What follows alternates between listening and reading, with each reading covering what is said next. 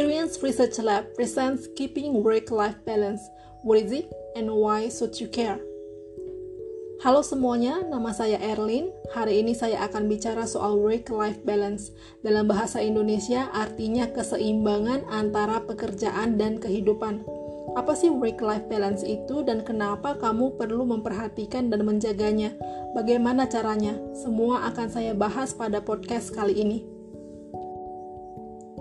Sebelum melanjutkan, saya ingin berbagi cerita tentang seorang teman, remaja perempuan yang nekat meninggalkan kampung halamannya di Israel untuk bekerja dan berlibur di Australia.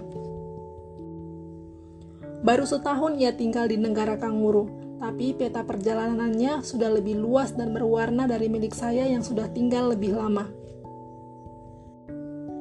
Suatu sore, sebelum kembali ke Israel, ia mengajak saya minum bir di bar yang jaraknya hanya sepelemparan batu dari rumah. You've worked too much. You should take a break. Enjoy your life. Pesannya mengingatkan saya pada seorang teman yang berkali-kali berkata serupa, sampai akhirnya ia kembali ke negaranya di Bulgaria. Seminggu kemudian, coronavirus memaksa pemerintah Australia menutup perbatasan. Bukan hanya antar negara saja, tapi juga antar negara bagian. Salah satu maskapai lokal menghubungi saya, menawarkan pilihan untuk menjadwal ulang atau membatalkan tiket penerbangan ke Tasmania. Saya memilih menjadwal ulang, tapi sampai perubahan jadwal yang kedua, perbatasan masih ditutup. Dengan berat hati, saya memutuskan untuk membatalkan. Itu adalah tiket ketiga yang saya batalkan dalam kurun kurang dari 6 bulan. Yang kedua adalah tiket penerbangan ke Hawaii. Rencana untuk menikmati Valentine di sana tak jadi terrealisasi karena harus mengejar deadline pekerjaan. Sebelumnya, saya sudah membatalkan tiket ke Selandia Baru. Waktu itu, saya tiba-tiba ditawari kontrak dan yakin betul bisa berangkat kapan-kapan. Ternyata tidak. Sampai hari ini, perbatasan masih ditutup entah sampai kapan. Sekarang mari kita tilik ketiga kata berikut. Work, life, and balance. Semuanya dalam bentuk kata benda. Sebagai kata benda, work merujuk pada aktivitas yang dilakukan secara teratur dengan mengerahkan kekuatan atau kemampuan khusus untuk mencari nafkah. Sementara kata life mengacu pada keadaan yang membedakan organ vital dan fungsional dari mayat. Misalnya, bernafas, minum, makan, tumbuh, berkembang, bekerja, dan lain sebagainya. Kata balance adalah kata kuncinya, artinya alat untuk menimbang alias timbangan.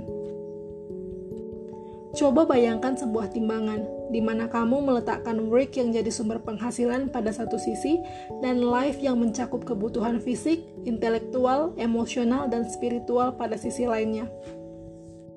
Idealnya, timbangan ini harus seimbang, namun mengingat banyaknya kebutuhan, jadinya berat sebelah. Alhasil, sebagian dari kita sering memutuskan untuk bekerja lebih supaya bisa memenuhi kebutuhan hidup.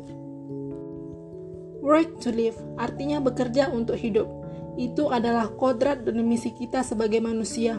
Ironisnya, seiring perubahan zaman, misi kita perlahan bergeser dari bekerja untuk hidup ke hidup untuk bekerja. Istilah kerennya, live to work. Apakah live to work memang sekeren itu? Ternyata tidak. Pergi pagi pulang petang, tapi penghasilan tetap saja pas-pasan. Upah lembur sampai subuh dan membawa pekerjaan ke rumah untuk dikerjakan Sabtu Minggu pun tak membuat manusia merasa berkecukupan. Apalagi kalau melihat orang lain hidup berlebihan. Ya, ceritanya sudah jadi persaingan tak sehat.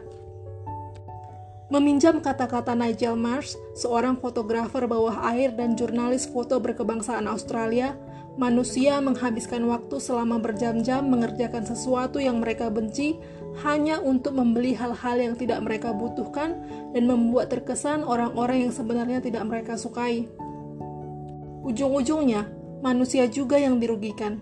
Stres, burnout, dan mental health problem jadi tren.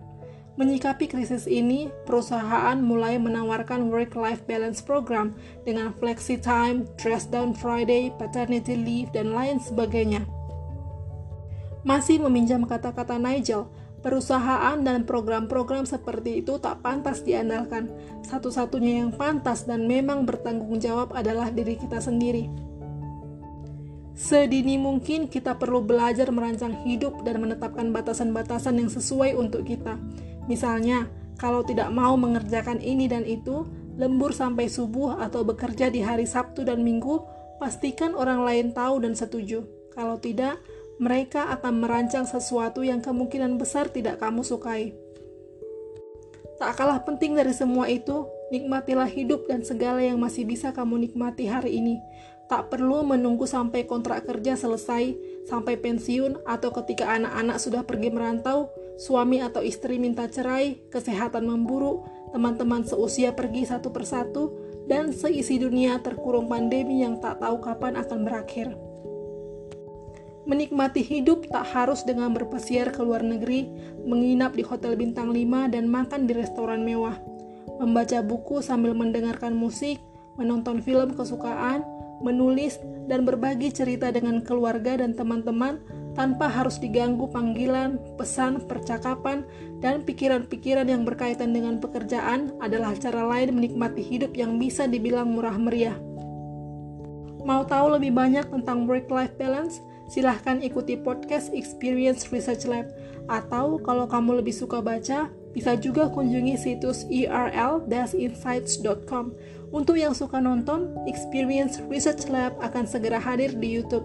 Dan sementara itu, kamu bisa ikuti media sosial di LinkedIn dan Twitter. Nama akunnya sama, Experience Research Lab. Selamat menikmati!